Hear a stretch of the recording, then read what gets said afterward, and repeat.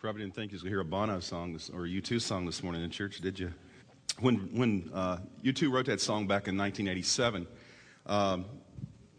part of the reason I asked them to do it this morning, I actually asked them to do it this morning, was because I thought it was very appropriate to deal with the topic we're talking about today. This search that we have for meaning in life, purpose in life, because Bono came out and said that this was really this song was about the spiritual search of man for purpose in life. And it was kind of an unusual song for them to sing at that time. This morning, we're going to be talking about this whole thing of seeking. And remember a few years ago, there was actually he's probably still around, but there was a guy named Robert Fulghum. And he wrote a book called Everything I Really Needed to Know I Learned in Kindergarten. Remember that book? He's written a bunch of other books, too. They have lots of stories in them. And what he had to say there was this. He said, he wrote in a book about this one story about hide and seek. And he said this, he said, have you ever had a kid in your neighborhood who always hid so good nobody could ever find him? We did. After a while, we would give up on him and go off, leaving him to rot wherever he was. Sooner or later, he would show up all mad because we didn't keep looking for him. And we would get mad back because he wasn't playing the game the way that he was supposed to be played.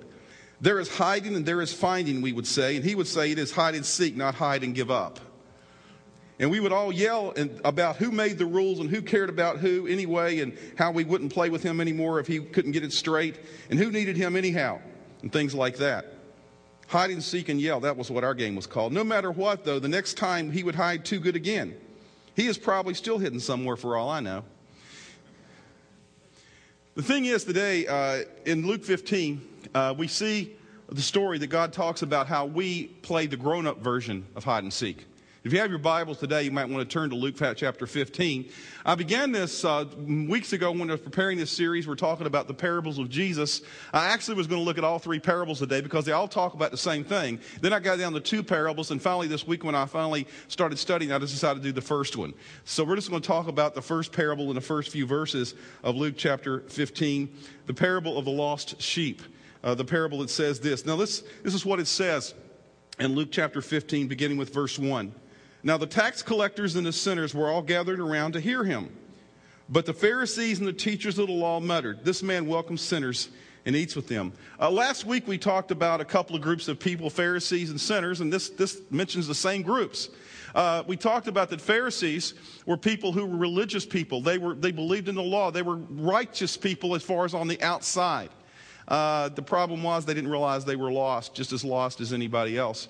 And the other group of people, it says here, it talks about tax collectors and sinners. Now, why tax collectors? Well, in that society, if you want to think about it, I guess in our society, it would be drug dealers and mafia or something like that. If you want to think of the worst of society, if you want to put them on parallel here, the tax collectors were considered the dregs of society in that day. And so basically there was this group of people who would gather around to hear Jesus speak. This group of tax collectors and sinners, the dregs of society, the lowest of the low, and then this group of high and mighty religious Pharisees, teachers of the law as well. It says this. And then in verse 3, Jesus says, he begins to tell the first of three stories. We're going to go look at the first today, but all three deal with the same thing in a real sense, the same basic premise we're talking about today. Verse 3, then Jesus told them this parable. Suppose one of you has 100 sheep and loses one of them. Does he not leave the 99 in the open country and go after the lost sheep until he finds it? And when he finds it, he joyfully puts it on his shoulders and he goes home. Then he calls his friends and neighbors together and says, "Rejoice with me, I have found my lost sheep." Verse 7, I tell you that in the same way, there will be more rejoicing in heaven over one sinner who repents than over 99 righteous persons who do not need to repent. Basically, this story and the other two stories, the story of the lost coin and the lost son that we see in the remainder of this chapter, is really the story of how we play hide and seek with God. Hide and seek is a simple game, isn't it not? I found out a while ago that I really didn't play hide and seek correctly when I grew up because there's some rules that I didn't follow. But I just repent of that and go on today. But the issue is hide and seek's a real simple game, right? One person seeks, everybody else runs off and hides. And of course, if you're playing hide and seek, the fun part is being the hider, right? That's the fun part of the game. If you hide, you get to be in the control. You get to decide where you're going, and you get to keep your eyes open and all those things. You get to call the shots. The hard job in hide and seek is to be the one that seeks, because the seeker has to deliberately let all of the hiders run away from him, and he places himself or herself in a humble position. He has to close his eyes and count to 100. That's how you're supposed to play the game, right? No, you didn't play hide and seek growing up? You don't? Oh, well, maybe you're just like me. You made up your own games. But, and the problem with hide and seek is nobody wants the job of being the seeker. Because you remember in hide and seek, when somebody is the seeker, what kind of name, what kind of title do they get if they're the seeker? What is their title? It. It. That's your title. You're it. Y'all don't remember? Man, you guys are really, you're more, you can talk to me this morning, okay? I'm going to come down and talk to you if you don't talk to me, okay? But it's it. It. Nobody wants to be it. In fact, when the game starts, what does everybody say? Not it. Y'all do remember the game. Okay. Not it. Nobody wants to be it, because everybody wants to be have the fun part of the game, the control part of the game, where you're the person that gets to hide. Everybody runs off. They don't want to be it. I'm not it. And at the end of the game, this is what the part I found out I played wrong. At the end of the game, what happens if people have hidden themselves too well, like the person in the story by Robert Fulghum, if they elude it throughout the entire game and it gets fed up with trying to look for people, what does he yell? None of you know? Well, I found out a while ago, and this was in Robert Fulgham's story, and I found out we didn't do it right in Virginia, but somebody would yell out, "Ollie, Ollie, oxen free." You ever heard that one before? Anybody ever heard that before? Okay, thank you. Golly, it's like pulling teeth this morning to get you to respond. Okay, I'm going to come down here and talk to you no, I'm not going to do that. I can't see. There's no lights down there. But the issue is that's what they would do. Now, what did that mean? I did a Google search on that. Nobody knows what it means. It doesn't mean anything. I mean, there was no definition. Actually, there was variations of that. But Ollie, Ollie, oxen free basically meant this. In the context of the game, it meant this. You can come home now. You're safe. It's safe to come home. No one will chase you. No one will tag you. You don't have to be it, the despised it. You don't have to be any of those things. You don't have to suffer any penalties. You're free to come home. That's what that little phrase basically meant in the context of this game. In a sense, it's a cry of grace to the people who are playing the game. Now, this story that Jesus tells, this story of the lost sheep, and then the next two stories of the lost coin and the lost son, are really stories, in a sense, of searching. It's this story of hide and seek that we play. And a story about the shepherd and his sheep, it's really a story about God and human beings, about people who were lost. But who is it in this story? The shepherd. And who does the shepherd stand for? God. God is the one, it's it. And he's chosen to be it, and he's searching for us. That's the picture that we see. That's a hugely important picture to hold on to today as we think about what it's trying to tell us here and the importance of this message. There was a bumper sticker campaign a few years ago in Christian circles, and it said on the bumper sticker, I don't know if you saw these, we had these in Virginia, it said, "I found it." Remember that a few years ago? It was about 15, 20 years ago. There was this bumper sticker campaign. I think it was in the mid-90s. And the thing about it is that kind of like the ideal is that people would put it on their bumper sticker when they found Christ, they found faith. I found it. Well, that sounds good, but in a real sense, from a theological perspective, that's exactly backwards. Because the truth is, as Jesus says in this parable, in the parable of the lost coin, the parable of the lost son, what he's saying is that the ultimate truth is it really found me. It is God. God is searching for us. He's going out on a search. That's good news. He's searching for us, and that is the way hide and seek works as well. Very often people, though, we're on spiritual journeys, and people think of themselves, and we talk about this in church all the time, of certain people as being seekers or searchers. And some of you might be here this morning. We realize that sometimes at Great Oak, some people that show up really aren't convinced yet about this whole thing of who Jesus Christ is. They're seekers. They're searchers. And it's good. The Bible says in a real sense that you can have confidence if you search after God. It says in Jeremiah 29:13, you will search me and you will know me if you seek me with all of your hearts. But the truth about us, the greater truth about us, though, is this. While we may get to a place in life to be searchers, most of our life, we're hiders. We hide from God. And God is seeking us out. He's searching for us. He's trying to connect with us. It goes all the way back to Genesis in the very beginning, back in the garden. As we see Adam and Eve, the first people in the garden, what do they say after they've sinned? They say this. They respond to God in Genesis 3:10. I heard you in the garden talking about God. And guess what they said? And what did they do?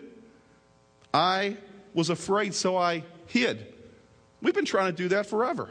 It started back in the garden. We still try to do that. We try to hide from God. But the Bible says for us, though, the truth is this, is that we're just like sheep, though. We're continually wandering around. It says in Isaiah 53:6, all we like sheep have gone astray. All of us turned to our own way.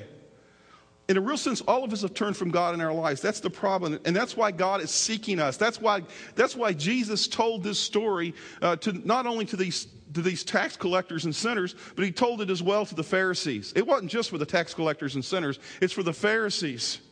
Because he's saying all of us, he says all of us are like sheep. Not just some of us, all of us are like sheep. We've all turned away from God. You remember, have you ever seen kids do this? Little small kids, they'll play games or they'll be somewhere and they don't want people to know something, and so they'll sit in the middle of a room and they'll close their eyes and they'll say, "You can't see me." You ever seen a kid do that? Yeah, kind of foolish, isn't it? You know, just because you close your eyes that you can't. But little kids do that. I've seen many little kids do that. Like all of a sudden, there's this. I'm an invisible man because I have my eyes closed. And we're thinking, how cute, that's really cute, but only an immature child would do that, right? You see, the amazing thing is, we all tried this. We all close our eyes to God. We think that God can't see us. I was amazed. There's a story I was reading in Genesis after I read that story read that verse about, I heard you in the garden, I was afraid, so I hid. There's a story there in Genesis 3 that says this. It says that Adam and Eve, they said they heard the sound of the Lord walking in the garden. This is just after they had sinned, after they'd eaten a tree of the fruit of good knowledge and evil. And it says they were walking in the garden at the time of evening, and the man and his wife hid themselves from the presence of the Lord God among the trees of the garden. Okay, they're trying to literally hide themselves from God. And this is what it says, though, about what God. It says this, the response. But the Lord God called to the man and said to him, "Where are you?" Now think about that for a moment. This is not us. I can hide from you, literally. And you can hide from me, literally. But can we hide from God? Do we believe that God's such a person that we can hide from him? Literally, no. So what does this mean? What does this mean? God is not confused here. It's not that he lacks information. The point of this story is this, that God has chosen to allow human beings to hide from him if they want to. God loves us as people so much that he only wants to be with us if we choose freely to be with him, to be in his presence. And he does it out of love. He will not force his presence on us. That's what the story is all about. And so God allows human beings to hide. It's as if God takes his hands. I don't know if God has hands, and he puts them over his face, and he starts counting to 100 like we do in hide and seek. And he can't see us. He allows himself, he lets himself do that because he wants us to seek him. But he's going to search for us. And he's going to finally say, where are you? And you're going like, well, we don't really hide from God. Yeah, I believe we do. Let me give you some examples of how we hide from God. It might be a man whose priorities are so messed up that his kids never even really know him, and he can't remember the last time he prayed or thought seriously about God.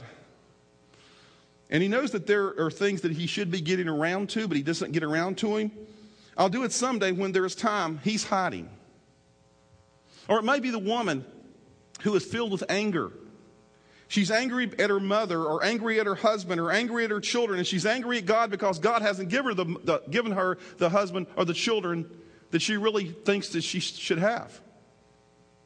And so she has this kind of frozen anger in her, and not many people see it, but she does. And every once in a while it surfaces and it frightens her. That person is hiding.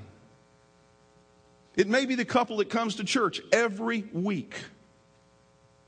And they are friendly and they are respectable people, but there's a problem. The husband, let's just say, is involved in a kind of sexual behavior which he cannot control anymore. And it's a hidden thing. And he knows he needs to do something about it, but he won't do anything about it. So what does he do? He hides. You see, all of us hide from God in various ways in our life. Everybody in this room knows what it is to hide from God. All of us have done it in our lives. But the truth is, this verse goes back to this. All of us, like sheep, have gone astray. Every sheep is lost. We have to first realize our lostness. And that's the part of Jesus' story, and the sheep get lost. But there's another part of the story, too, that's critical here to the understanding of what the gospel says. Let me ask you a question. In this story, in Jesus' story, what are the odds that the sheep is going to make it back to the fold on its own? Do y'all know anything about sheep? They're not the brightest creatures in the world. Okay? I mean, in our culture, if animals that are fairly intelligent usually get television series made after them.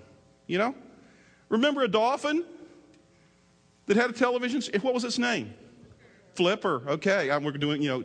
We can talk back this morning. Flipper. You remember that he was a very intelligent dolphin. Man, he could do all kind of cool things. How about dogs? You remember any dogs that had television series made after them? Lassie, Rin Tin Tin, Benji. Beethoven, that was a movie, wasn't that? Wasn't a television series. There's all these dogs that had, really smart dogs. How about cats? Garfield? I don't know, I don't know, but Garfield did have, it was an animated series. How about horses? Any famous horses you can remember had, intelligent horses? Mr. Ed, My Friend Flicka, Black Beauty. Just go ahead and name the whole list of them. There's a whole bunch of them there. How about, it was even a spider that got a movie made after it. Charlotte's Web, remember that? Yeah, sure. How about pigs? Anybody remember any famous pigs that that were star of a television show? Anybody remember Green Acres? Arnold Ziffel. Yeah, you guys are telling your age here, Arnold Ziffel. Arnold Ziffel was an intelligent pig. You know why? Remember why he was so intelligent in the show? He could tell the weather by his tail. I don't remember how that worked, but that was the truth. It was his tail. Now let me ask you, do you remember any television series where a sheep was the star? Lamb Chop. No.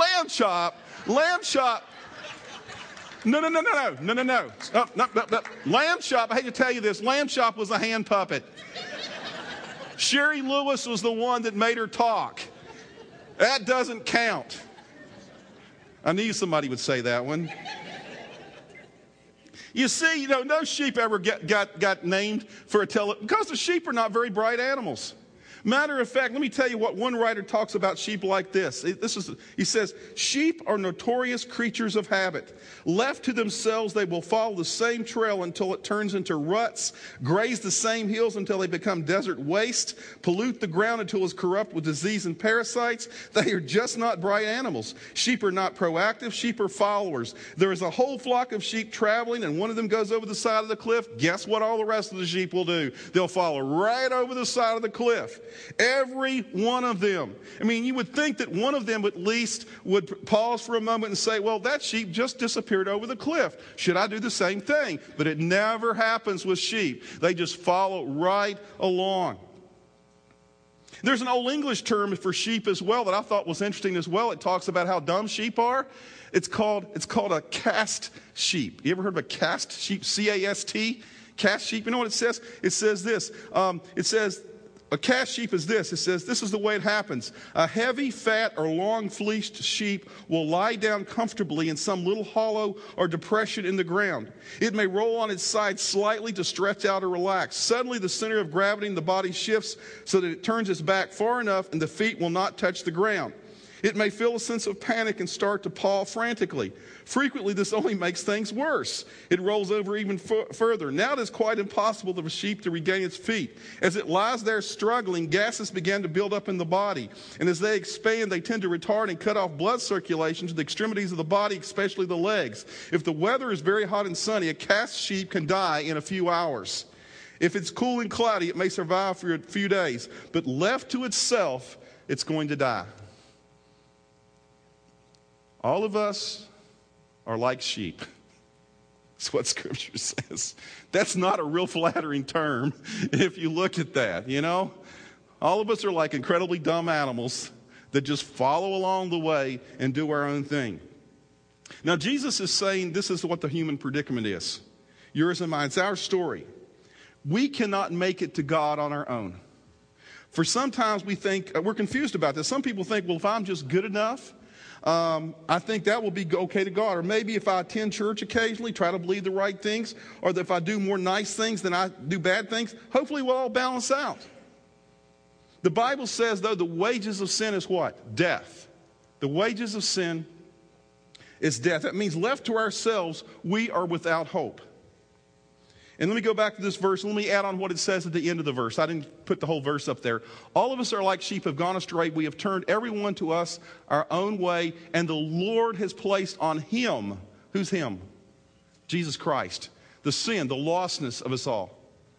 The thing is, the Bible says at the cross, God placed upon Jesus Christ the guilt, the moral indebtedness for you and for me. In the days before Jesus, the sheep were often offered, guess what? They were offered as sacrifice to God.